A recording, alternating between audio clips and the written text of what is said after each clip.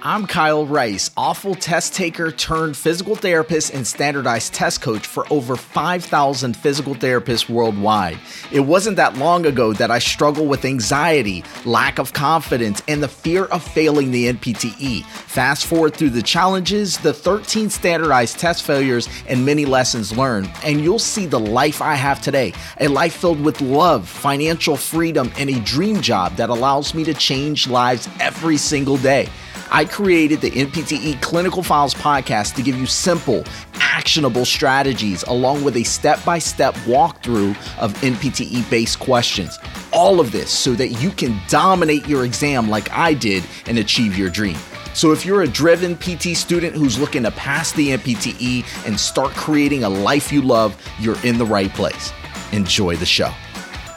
For this week's clinical file, we have Belinda, and Belinda is a 46-year-old patient with a history of diabetes who presents with a non-healing ulcer on the plantar surface of the foot. Upon examination, the therapist notes a well-defined ulcer with a punched-out appearance surrounded by callous skin. Which type of ulcer is this most indicative of? So we have A, venous stasis ulcer, B, arterial insufficiency ulcer, C, neuropathic ulcer, and D is pressure ulcer. All right, from my 2024 peeps, I cannot wait for us to go through this question right here. I'm super excited. As you know, this is a hot target for the NPTE, all right? When it comes down to ulcers and wounds and all of that, it's very important that you be able to determine, like, what is this? Now, you could easily get a picture on the actual NPTE, an image of an ulcer where it's describing it, right? Describing the specific type of ulcer. And then you have to pick out, what am I looking at? So this could be written out, a written out description that you have to describe, which is what we're going to be doing here. Or you can get some type of video or even image, of a wound, and you have to be able to pick out which one it is. Okay. So this is just great freaking practice right here. Let's go through it together. I promise you, we got this. All right. So Belinda is a 46-year-old patient with a history of diabetes who presents with a non-healing ulcer on the plantar surface of the foot. This is a juicy first sentence that gives me already a lot of information. Did you pull it out? What did you pull out specifically? Go ahead and yell it out. What are the specific parts that are important here? So as we go through, 46-year-old patient, I didn't give a ton of weight to that, but I did give weight to history of diabetes, right? Because there are certain types of ulcers that people with diabetes are susceptible to. So I'm thinking about that right now. It says a non-healing ulcer on the plantar surface of the foot. This is also important because although many types of ulcers can show up on the plantar surface of the foot, there's just some that are typically found on the plantar surface. Some are found in the lower leg on the medial side, on the lateral side, all these different areas. So when we really think about it, what type of ulcer do we find typically on the plantar surface of the foot? Let's think about that. Now it says, upon examination, the therapist notes a well-defined ulcer with a punched out appearance surrounded by callous skin.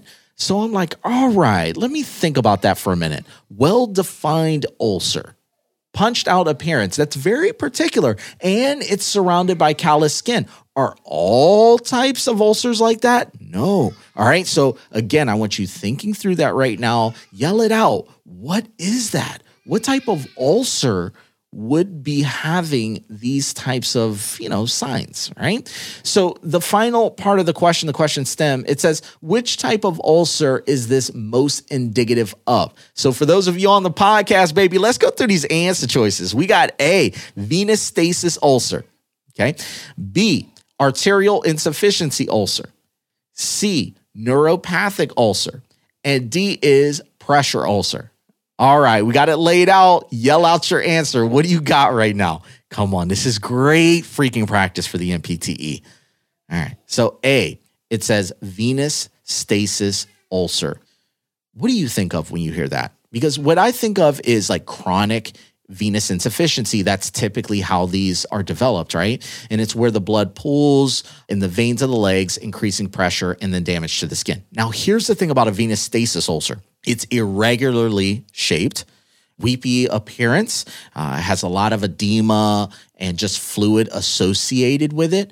And it's typically on the medial side of the lower extremity, lower leg, I should say.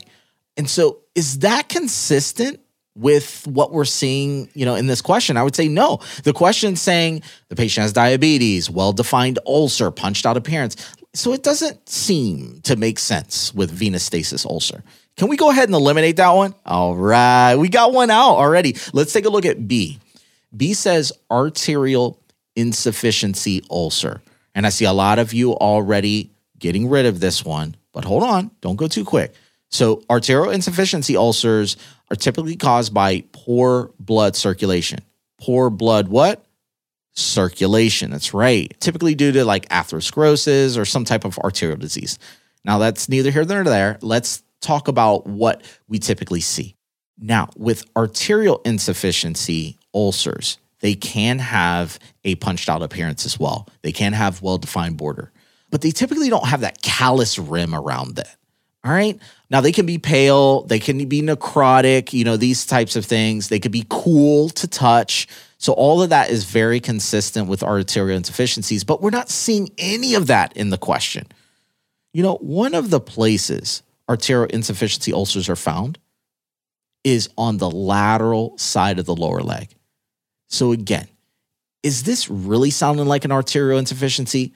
I mean, there's some things that kind of fit with it, but overall, I really feel like there's a better answer. So, we can hold on to it for now, but let's take a look at C. C says neuropathic ulcer. Now, I really like this one off the top. Why? Because the patient had diabetes, okay? And neuropathic ulcers are primarily associated with diabetic neuropathy. This is nerve damage caused by diabetes, right? And so the person tends to lack sensation. And so they can easily get some type of ulcer that they develop typically on the bottom of the foot. It has that punched out appearance. It has the callous rim around it. It tends to lack sensation. So as I'm looking at the question, I'm like, this looks like a neuropathic ulcer right here. It fits a lot of things, and it's very common to be a non-healing ulcer. So I'm holding on to this one for now. It just looks really good to me. Okay, so C looks good. Hold on a minute. Let's take a look at D, pressure ulcer. Okay, so pressure ulcers, you're probably very familiar with this. Decubiti, you may hear it known as that name, or bed sores. So this typically comes from a person in a certain position where they're putting a bunch of pressure in a certain location, and then that causes skin breakdown and tissue damage, all of that. Okay. Now, as I'm looking at what it says in the question, the punched out appearance, well-defined borders, all of this stuff, that could be a pressure ulcer, but there's all different stages of pressure ulcers. And they can come looking all different types of ways. And so is that the first thing that I think about? Is a pressure ulcer the first thing that comes to mind when I see a patient has diabetes, non-healing ulcer on the plantar surface, well-defined ulcer with punched out appearance, callous rim around it, or callous skin? I'm like, pressure ulcer is not really associated with that. So what I'm going to do is I'm going to choose the best answer, the most likely, which is C, neuropathic ulcer. I know that one was tough. It comes down to you being able to identify based upon signs and symptoms that are present, all right? And C is our best answer. Congratulations to those of you who got this one correct, baby. Definitely spend time here. This is important, especially for the 2024 MPTE. You got to know your INTEG. You got to know wound care. You got to know how to pick up, all right, what type of wound or ulcer am I looking at? A lot of times what they're going to do is they're going to put in other things in the question, like the person has diabetes, the person has coronary artery disease or congestive heart failure, and you're supposed to be using that pathology to help narrow it down to the specific type of ulcer that you're seeing. Okay, so just remember these things for the exam.